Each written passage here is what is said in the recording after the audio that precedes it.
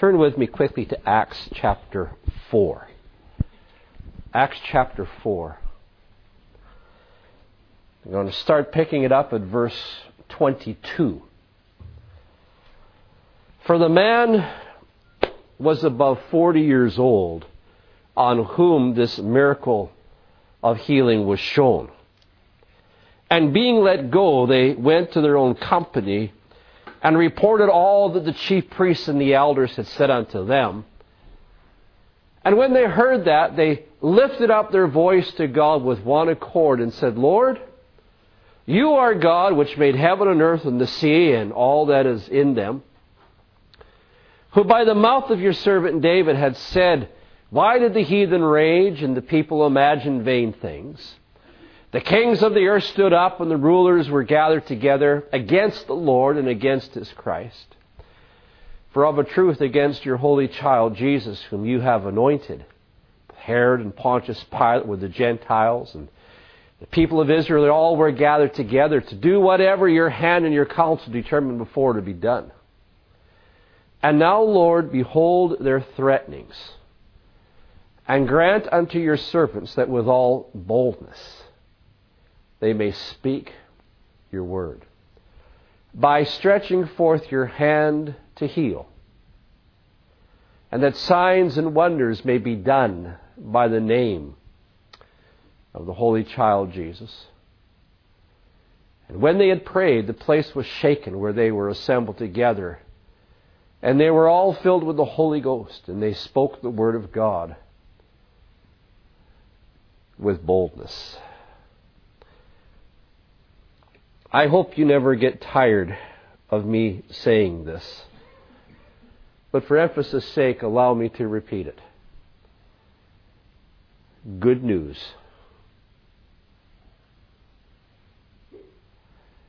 I've got good news. The kingdom of heaven has arrived.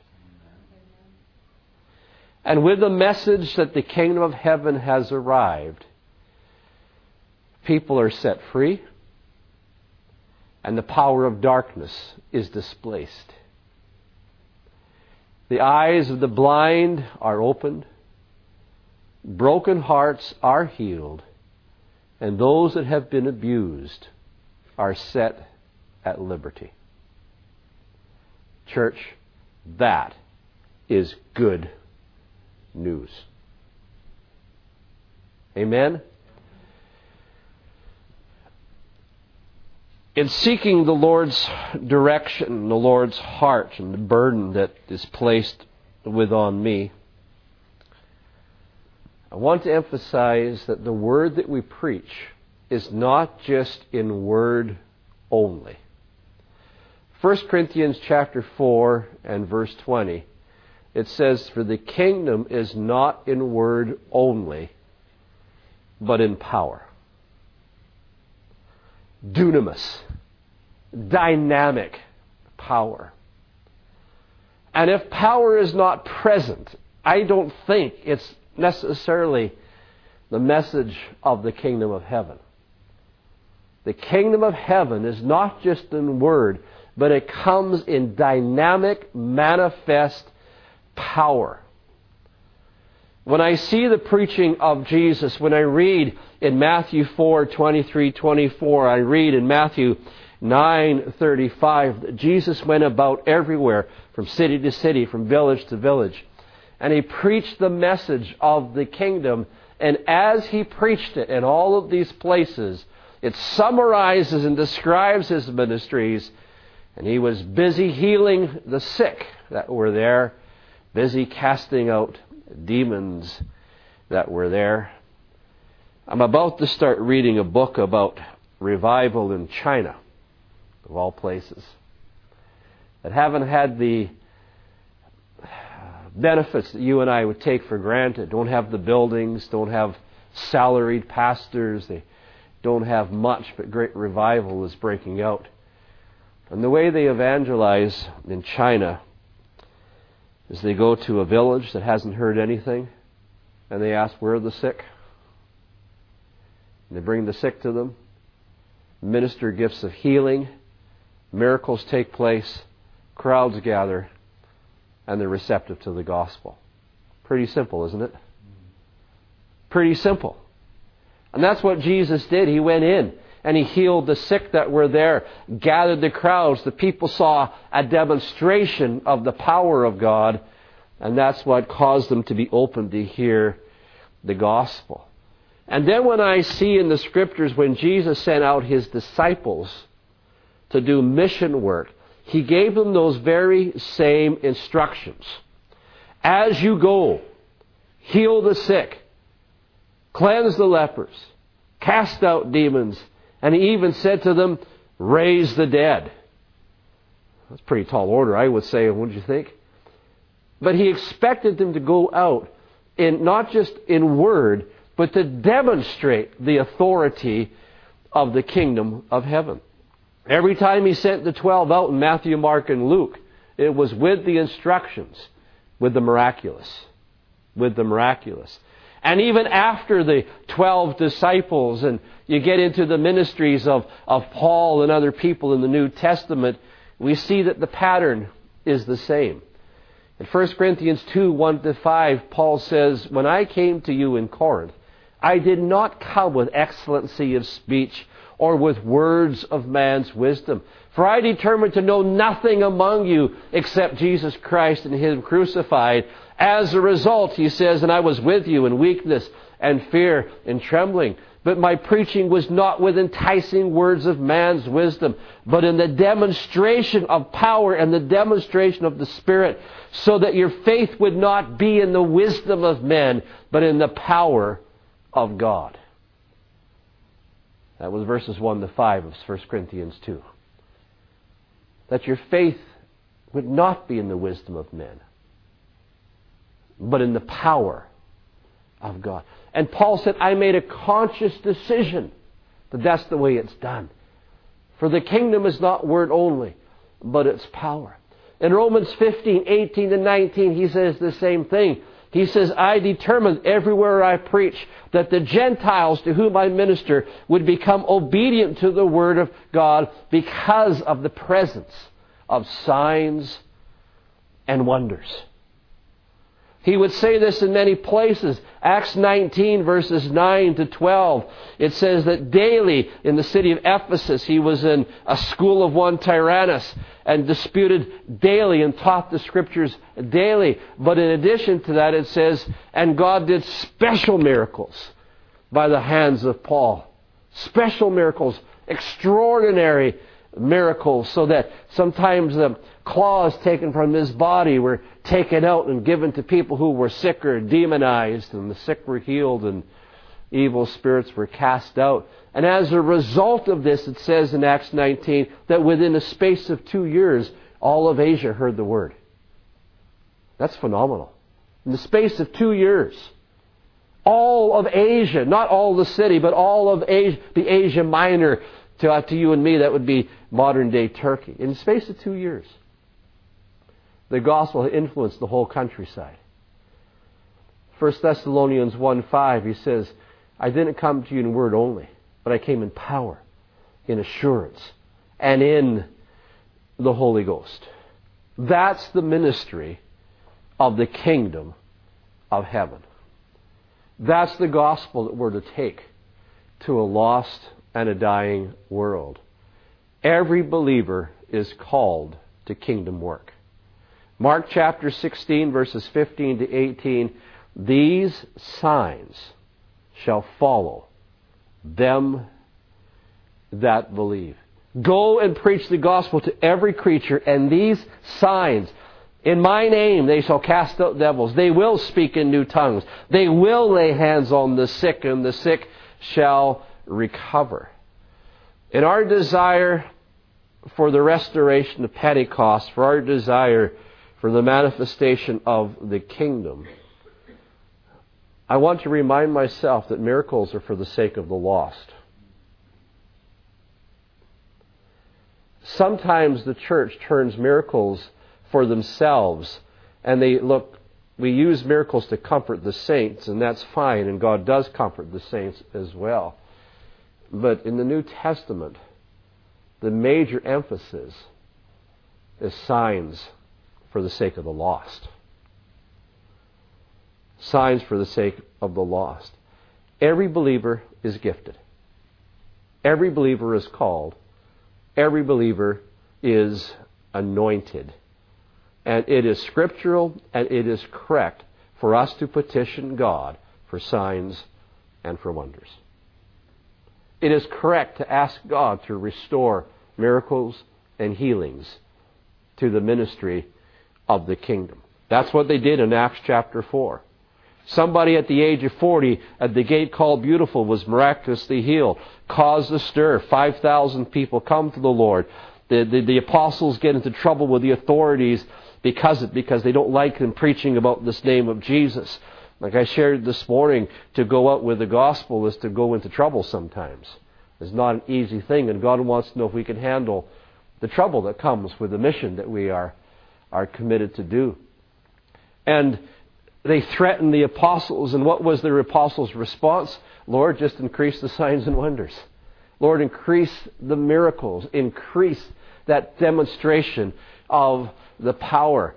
And the world out there needs to know that God is able to deliver them from whatever ails them. Amen?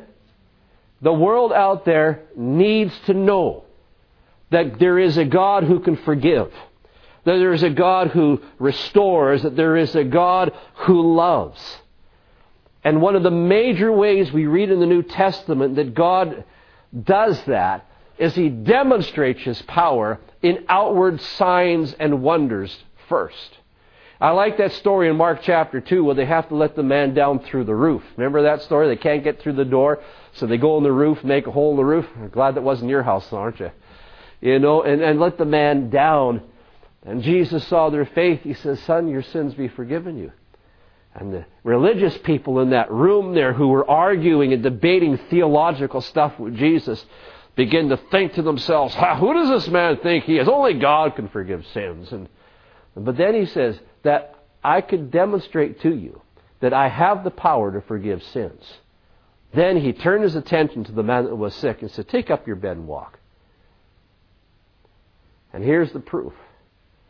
If God can heal your body, He can heal your soul. Did you catch it? If God can heal the body, He can heal the eternal soul. And that's what we're to demonstrate to the lost and a dying world, that He is able to heal their soul. And the proof of it, when He starts healing bodies, when He starts with the miracles and the signs and the wonders. And so, as a congregation, as the people of God, we are instructed in the Word of God to seek Him for the demonstration of the power of the kingdom in order to proclaim the truth of the gospel. Now, do I hear an amen for that? Are you with me? You better be, because that's where we're going anyway.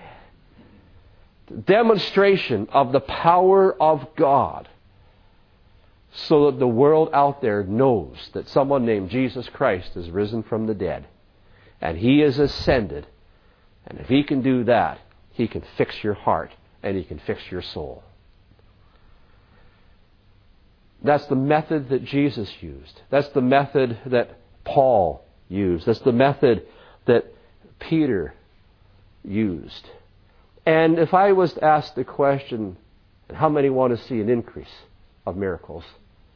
How many hands would I see?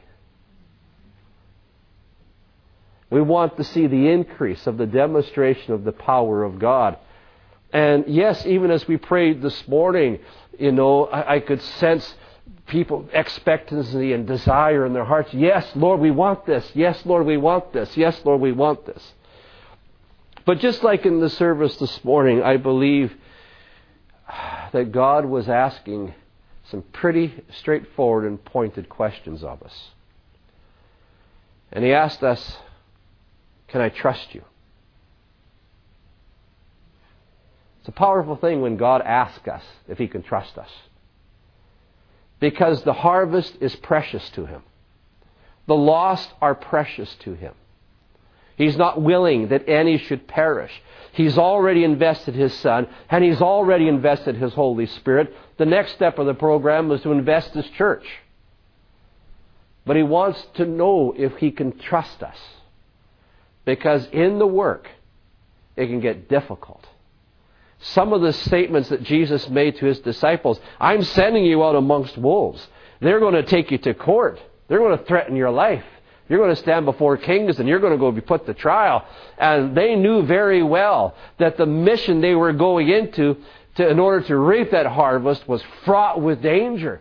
They realized that their lives would be threatened. They realized this would not be an easy thing. And God wants to test us to make sure that He can trust us, so that when it does get difficult and when the disappointments and when the challenges are there, we remain true to the mission. And we don't cave in to opposition, and we don't cave in to discouragement. And God's going to test us to make sure that He can trust us, because the harvest is too precious to be committed into the hands of people who drop the ball when it gets hard. Follow what I'm saying? So pretty pointed questions that I believe the Lord was asking. And yet, everybody, I'm sure, here assembled here tonight wants an increase of the presence of God, wants an increase of the demonstration of the power of God. And I want to ask this question. When we say we want these things, do we know what we're asking for? Because there is a cost to it. There is a cost to it. Do we understand the desperate nature of many people who will seek us out once they realize miracles take place? Do we grasp the fact that miracles can be messy? Because candidates for miracles usually don't come sanctified. They usually come up very dysfunctional people. A lot of them do. Come from addictions, from dysfunctional backgrounds. It can be emotionally challenging.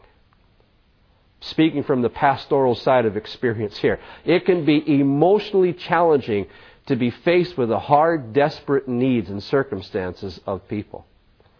Engaging people where they live in the depth of their need can be very exciting when you see deliverance and you see freedom come to them.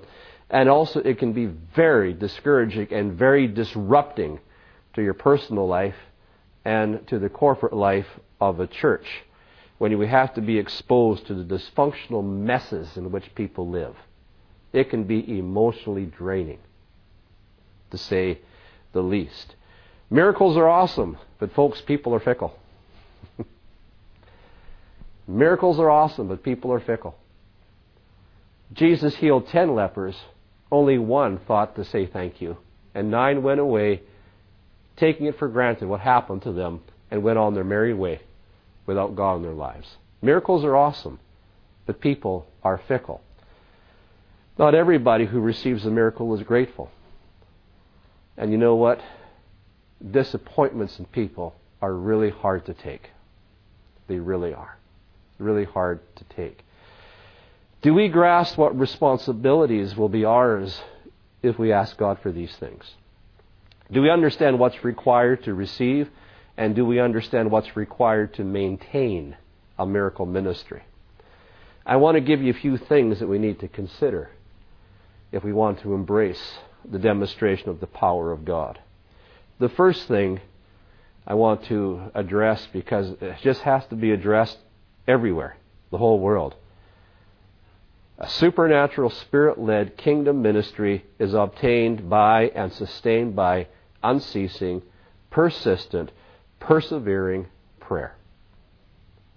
And without a dedication to prayer, prayer, prayer, prayer, prayer, and more prayer, and more prayer, and more prayer, and more prayer, and more prayer, we don't want to go down this road. It is birthed by prayer. It is sustained by prayer. It is maintained by prayer. The habit of Jesus was prayer, prayer, and more prayer. And Jesus would often pray with strong cryings and tears, as you read about it in the Gospels. He would rise a great while before daylight. He would seek out secluded places where nobody could find him, so he could be alone to commune with his Father, because he knew he was utterly and completely dependent on hearing his Father's voice. And he had to make arrangements and rearrange his life so the priority was prayer, so we could hear God speak to him. Miracle ministry requires that. The Scripture makes it quite plain that the continuous anointing and the continuous presence of the Holy Spirit to minister the miraculous is only sustained through persevering prayer on behalf of the church. Philippians 1:19, Paul would say, I know that I experienced the supply of the Spirit because of your prayers. I experienced the presence of God, the anointing of the Holy Spirit, because of your prayers. He prays in Ephesians 6:18 and 19 when he's in prison. Pray for me that utterance might be given to me, that I might have the boldness to make the gospel known as I ought to make it known. And he realized that flow, that ability to preach, that ability to be bold in the worst of circumstances was only sustained because people prayed for him. And so, if we want to seek this, the question is this: are we willing to increase our devotion to prayer and waiting on God? Will we rearrange our lifestyles to accommodate more private time with God individually? And will we often get together to pray corporately? Will prayer become the number one commitment of our lives? It's a deep question, but one we need to face. If we want to press into the kingdom, this will be required of us. Another thing that we need to be prepared for is, are we willing to go through boot camp? Now, doesn't that sound exciting? Boot camp. You know what boot camp is, don't you? It's where you get thrown in the rough circumstances to see if we survive or not. Jesus gave his disciples limited mission experience before he gave them a full commissioning. It's part of the training. Consider his instructions in Mark chapter 6, verses 7 to 13. He says, I want you to go out, the 12 of you.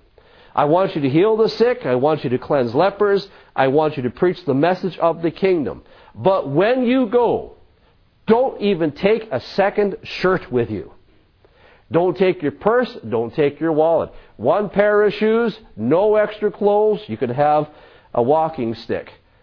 And if you can't accept those terms, it's hard stuff, isn't it? And they had to go out doing the miraculous with absolutely no provision whatsoever. And they're going to have to believe that provision would be given to them as they ministered the truth of the kingdom of heaven.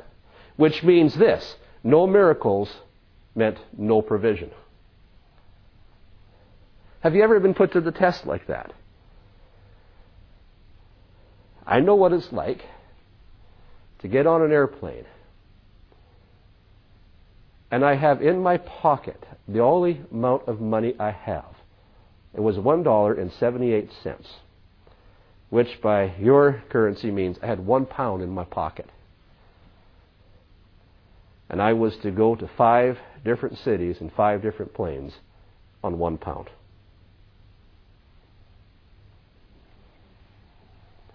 Can you do it?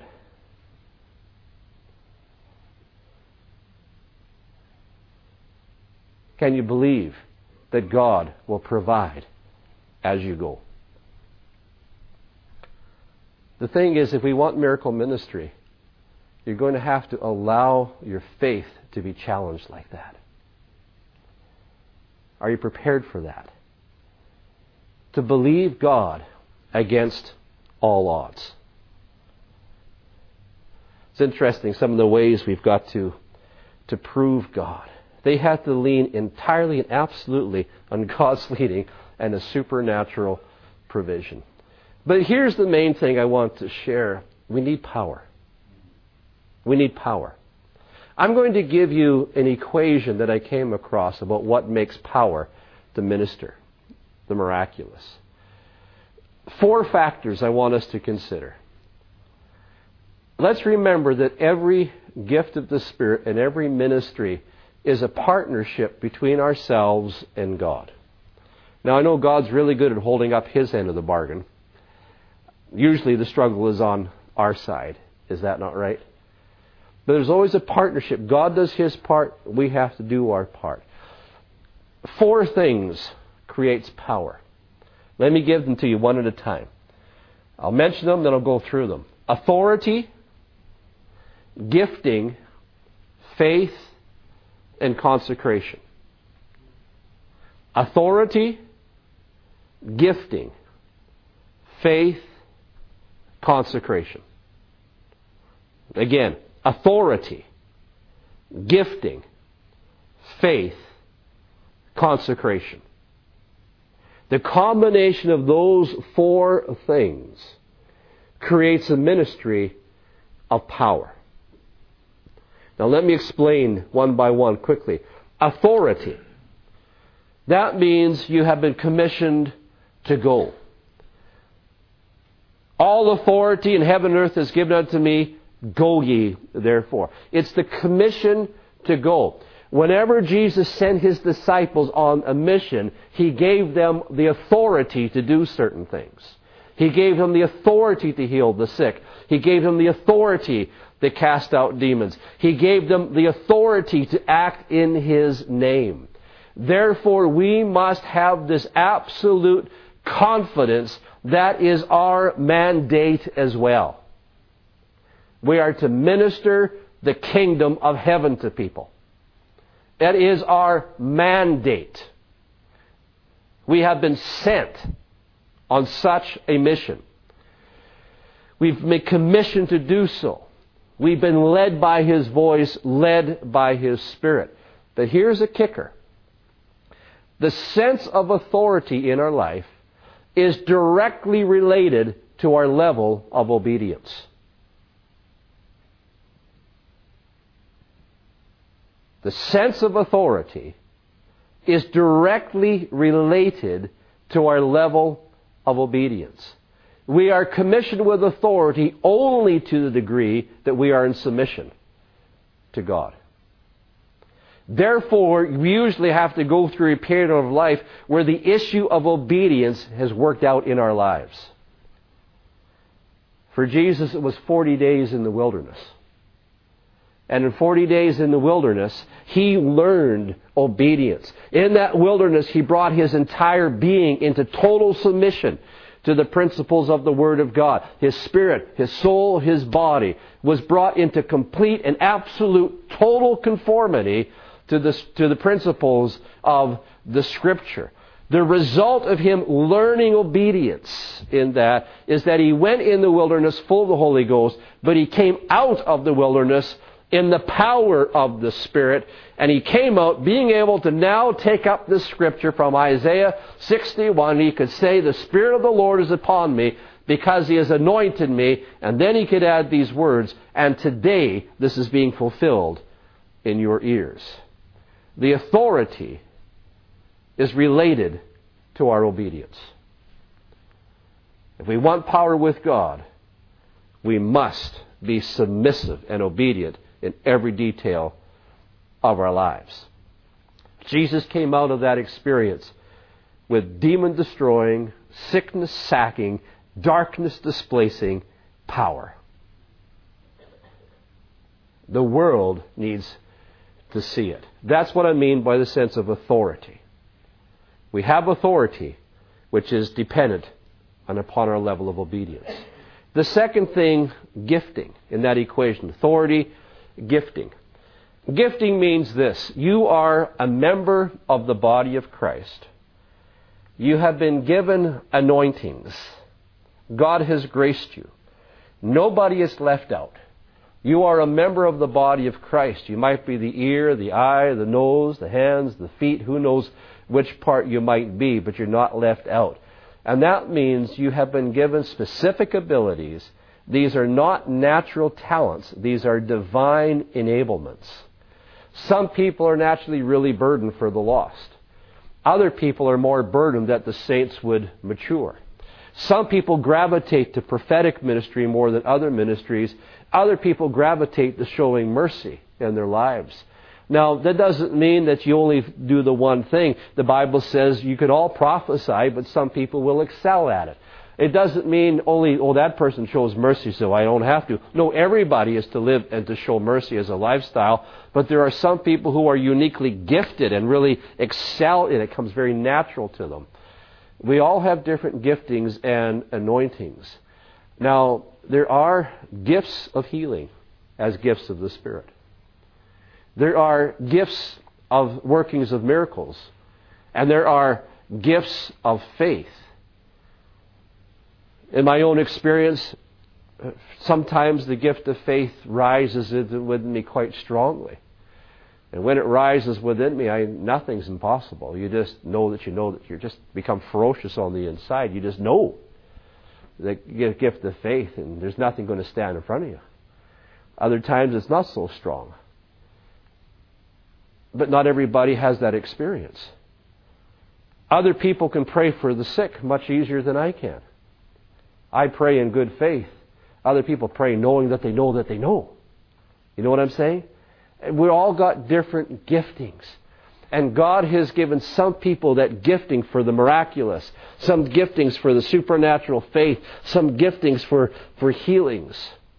They're part of the gifts of the Spirit. And God has given everybody to that. And if you have one of those gifts, then please let me take you on evangelism with me. Because I like to use that gift in reaching people.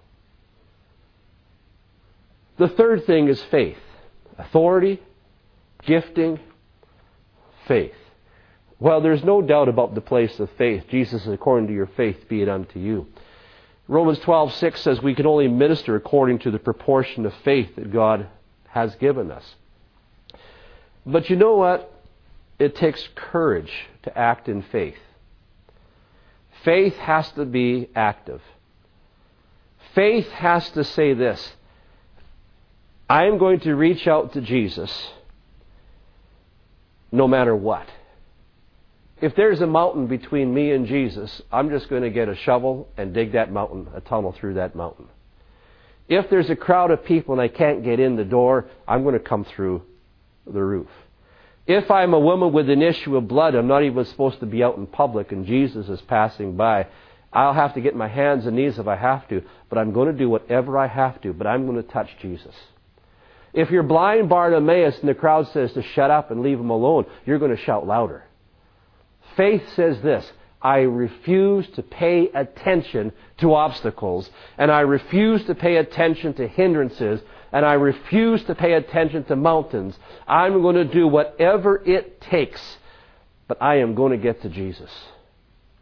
And faith can be daring, and faith can be aggressive.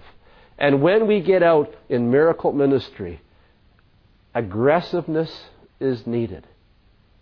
We need to be gracious, but we can't necessarily be apologetic to the point we don't do anything. Faith learns to speak to mountains. Faith knows to go in and lay hands. Faith knows that God has spoken, and that's enough. Faith knows that God is generous. Faith knows that God wants to prove Himself to a lost and a dying world. Faith purposely ignores fear and embraces confidence. I like what Jesus said to Jairus when he gets the news, your daughter is dead. He said, don't fear. Ignore the fear, but only believe. Embrace the confidence. Faith knows that God wants to show His power to a lost generation. I have discovered over my years of ministry that when it comes to praying for people who don't know the Lord, and you start praying for them when they're sick, they usually are very agreeable to prayer. And personally, I have seen more manifestations of power towards people who don't even know the Lord as opposed to praying for believers. You know why? Because God yearns to to show His power to the lost. Authority, gifting, faith, and the last one is consecration. What do I mean by consecration? It means how we dedicate ourselves to God. It means how we set ourselves apart for God's use. Here's a fact, and you know it as well as I do. There's only 24 hours in a day. Anybody manage to get that 25th in there? There's only 24 hours in a day. Another fact, you only have so much energy. You need to sleep. You need to eat. You need to have rest. How do you live your life? Because there are many things that drain power from us. Let me tell you a couple of them. Weariness. Physical and mental weariness will drain power out of your life. Because in order to minister in the Spirit, you have to be mentally alert, you have to be physically alert. Mental weariness, emotional weariness robs you of your ability to flow and to work with the Holy Spirit. Weariness, fatigue can drain the sense of authority and power out of your life. What you allow yourself to think upon, what you occupy your mind with, will either enhance the power or drain the power from your life. Therefore, we have to live a consecrated life, and we have to adjust ourselves and adjust our lives to facilitate the call of God rather than compete with the call of God. Why? Because you only have so much hours in a day and you only have so much energy. How do you spend it? And how do you use it? That might mean for some people that you have to give up legitimate things that are not wrong in and of themselves, things that are not sinful, but if they take up your time, if they take up your mental energy, if they drain you emotionally, you're going to have to choose what you want. And everybody has got to find the balance that works for them. Everybody needs to mentally and emotionally rest. And I'm preaching to myself because I do neither. But everybody needs to mentally and emotionally rest. And some people have diversions and hobbies just to be able to do that, which is fine and it's good for yourself unless your hobby becomes your life. Unless it ends up competing with time you need to spend before God. Time to discipline your heart and your mind to hear His voice. I know from people I know personally that moved in great power with God, whether it was healing ministries or prophetic ministries. I know the lifestyle that was required of these men and these women who ministered in great anointing and great demonstration. If the meeting starts at 7:30 at night, for them the meeting started about 1 o'clock. Did you catch that? They just didn't come to a meeting at 7:30. They had spent 4 hours, 5 hours sometimes, in prayer, making sure their heart is right, making sure they're in tune with the Holy Spirit, making sure there's no obstacles within their own heart or within their own mind, praying until they hear the voice of God, and they hear God before they ever get to the meeting. And that consecration, that consecration, and that consecration, and that consecration. A lot of these miracle healing ministries like Reinhard Bonnke, I said to you a few weeks ago, if you work for him, you were up at 4:30 in the morning. 4:30 in the morning he has you up. And your workday begins at 9. And he had you up at 4:30. Why? Is because if you want the power to heal the blind, open the ears of the deaf, if you want the power to grant the miracles so the masses may respond, it requires intensity of consecration to the Lord, to hearing His voice. The self-discipline is tremendous. If we're going to grow in prophetic gifting and prophetic ability, It takes time before God, because hearing the voice of God is a discipline that doesn't come easy. Some people say, well, God said to me and God said to me, as if you have these conversations, just back and forth conversation all day. Lay your hands on me, because it doesn't happen to me. It just doesn't happen to me. I try my best to hear God. I try to get quiet before God. I try to pick up His heartbeat, pick up His Spirit. Sometimes I can hear His voice very clearly, and sometimes I hear His voice and it gets confirmed to me through something else that really was God that speak. But to learn to hear God takes practice. It takes setting time apart to be with Him and to seek Him and to, and it's just, we have to realize that if we want the demonstration of power, the cost of consecration goes up. The cost of consecration goes up. So those four things, this combination, the authority, the gifting,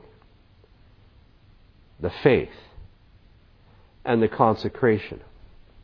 These are four areas that we have to examine for ourselves, because those things working together create power, create the demonstration of power. And so I want to follow the example of Jesus, don't you? I want to follow how He did ministry, understanding the cost that it cost Him to do the ministry. Let me just close off with this thought. I'm just repeating what you heard me say before. The kingdom of heaven suffers violence, and the violent take it by force. Every man presses into the kingdom. We want to see the demonstration of God's power. The kingdom of God is not word only, but it's in power. That's the direction we're headed. To realize what it requires of us as individuals, corporate together, to move into the things of the power of God. Amen. There you go.